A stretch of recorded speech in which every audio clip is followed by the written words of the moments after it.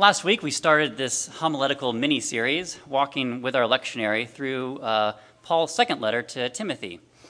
You might recall that Paul is writing this letter from a Roman prison at the end of his ministry and the end of his life. And in that context, he's offering Timothy some final instructions on how to continue the work that Paul started in the churches in Ephesus, where Timothy is serving as an overseer, what we might call a bishop. We saw that Paul is calling Timothy and all Christians to receive the good news about Jesus Christ, to nurture and develop it, and then to pass it along to others. In the first chapter of 2 Timothy, which we focused on last Sunday, we might see this as Paul's focus on the receive part of this cycle. Call this a focus on the modes of reception. Timothy received the good news about Jesus Christ from his mother and his grandmother, from his family.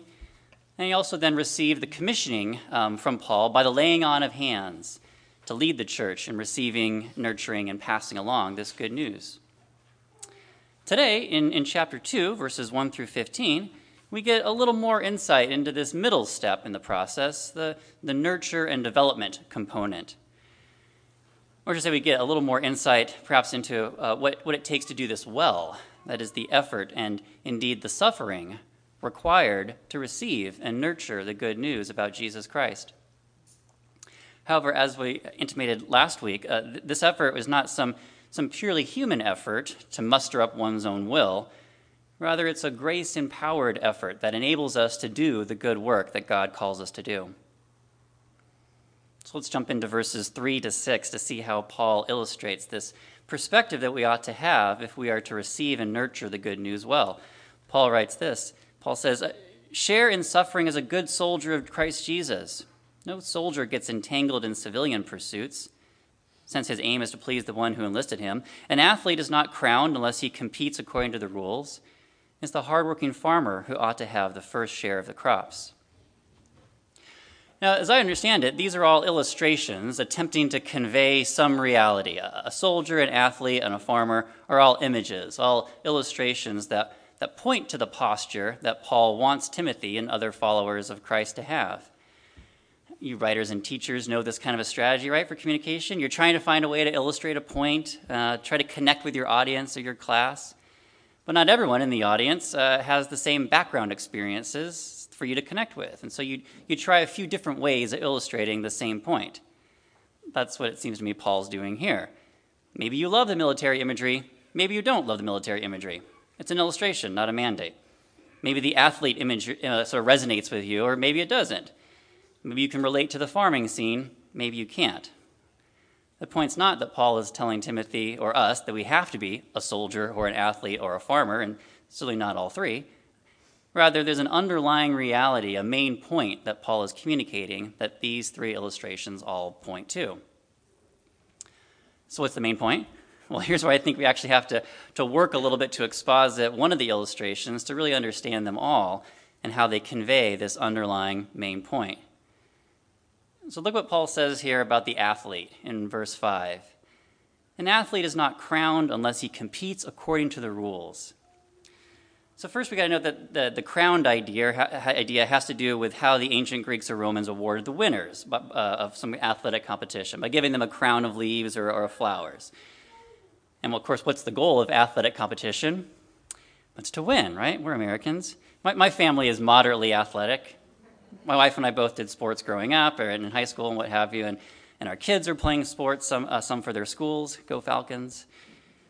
You might remember the mantra by Vince Lombardi, winning isn't everything, it's the only thing.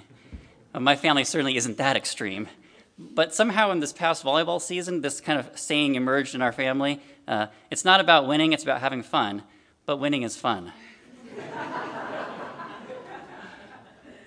Because I don't think Paul's really making a big point about winning here. He's just making that as a kind of simple kind of illustration with the obvious observation that an athlete competes to win. You play the game to get the prize, and whether the prize is a crown or a medal or a trophy or simply crosstown bragging rights. But this next phrase in what Paul's saying here is a bit more confusing, but I think it's really what drives home the main point that Paul's making. So what we have here in our Pew Bibles and almost all other major translations says that an athlete doesn't win unless he competes according to the rules. The tricky thing here is that when we hear this, I think we're likely to think play according to the rules means don't cheat or don't play dirty or something like that. So there's something to that, but really the terminology here refers to something much more expansive, including how one trains, how one prepares, how one practices, how one gets ready for the competition. So think of this less like following the rules of how to play the game and more like following the guidance of how to be a successful competitor. Being a winning volleyball player doesn't involve just not touching the net when you follow through on a spike. It involves hours and hours of repeated practice of your run-up and your jump and your arm movements and your hand position. Those are the rules, the guidance that I think Paul is more focused on. And in fact, this phraseology here, compete according to the rules, later takes on a technical meaning in the Greco-Roman world to mean what a professional as opposed to an amateur athlete does. That is, if you're really going to go for it, if you're really going to go for being a winner, then an athlete needs to follow the guidance or the training regimen of a professional athlete, not just a dabbler or an amateur. And I think we see this sometimes in modern sport. Here we are in fall, it's college football season. There's probably some college juniors and seniors who are playing right now who are going to graduate early or even drop out after the end of the season to dedicate themselves full time to training for pro football or the draft or what have you. Or we can see this dynamic not just in sports, but in other areas too, like art or music or film. I had a friend back in Los Angeles a long time ago who wanted to be an actress, and she dabbled a bit. She got some small parts in commercials and the like, but she was living way out in the suburbs, a good hour or so from Hollywood, the center of the biz, and she was working full-time as a teacher. But at one point, she said she's just got to go for it. So she quit her job, moved to LA, and started working full-time as an actor, trying to get gigs, trying to work on the craft, networking, trying to make it as a professional actor, not just one who dabbles. Or maybe this plays out in professional music. If you're going to make a living as a concert pianist, you're going to have to put in like 8 hours a day of practice. It has to become your full-time job if you're going to play according to the rules as a professional musician. Paul's saying here that athletes who are really in it to win it have to dedicate themselves full-time as professionals in order to do so. Now this then I think helps us to understand the other two illustrations as well. So in verse 4, the soldier doesn't get entangled in civilian pursuits because he's a professional soldier, without the distractions of owning a business or other things. So too with the hardworking farmer in verse 6. This is a professional farmer who's making his living as a farmer, reaping the rewards of full-time dedication to his crops. So I think that the main point these illustrations all point to is that to really reach the goal, to really pursue the end in the right way, you have to be all in, like a professional, not just dabbling as an amateur. So what I think Paul's saying here to Timothy is that Christianity, it's not just a hobby. This isn't intramural or rec league sports. This is the big leagues. Christianity isn't a part-time militia. It's professional military service. Christianity isn't a hobby garden. Christianity is full-on sunrise to sunset. If you don't grow it, you aren't eating kind of farming. What we've received, what Timothy has received from those who'd come before us, is not a hobby. We've received the gospel. The good news requires us to be dedicated to nurturing and developing it in ourselves and in others at a professional level. And what's this going to take? What does it take to compete according to the rules as a professional? I think, quite frankly, and Paul doesn't sugarcoat it, it's going to take suffering. Note what Paul says in verse 9, and like he mentioned in the previous chapter, Paul is suffering in the moment of his writing, literally suffering in chains because he had dedicated himself to the cause of Christ. And so in order to pull this off, to the shift from amateur to professional, one has to invite suffering. Again, think about these illustrations, and I think that we can see that this makes sense. Think about all those Gatorade and Under Armour commercials of athletes running up the stairs in the stadium or getting up before dawn to do sprints. Or think of those 8 hours a day at the piano, or think of the risk of quitting your job to make it in Hollywood. These are steps that require some measure of suffering as a natural consequence of the kind of dedication required to reach that professional level. And Christianity is no different. Receiving and nurturing the gospel is no different. It takes sacrifice and suffering to do it well. Some of that suffering might be like the kind that comes with practice and training. Some of it, the suffering, might come like it did for Paul in terms of the suffering, the consequences for living justly in an unjust world. The latter is a sermon for another day, but I want to close today by thinking about that former suffering, the suffering of practice, training, and dedication. This fall, during our catechesis adult education time, we've been thinking together about prayer book spirituality. One of the components of our prayer book is, in addition to our Sunday liturgies and liturgies for other sacraments, one component is the daily prayer services that we Anglicans call the daily office.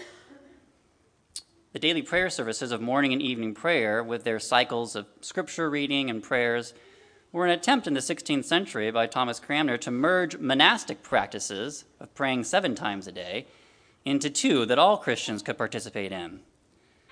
And I think, in a sense, Cranmer was taking what the professional Christians, the monks, did in the monastery and saying, we're all professional Christians, and so we all need the training as professionals.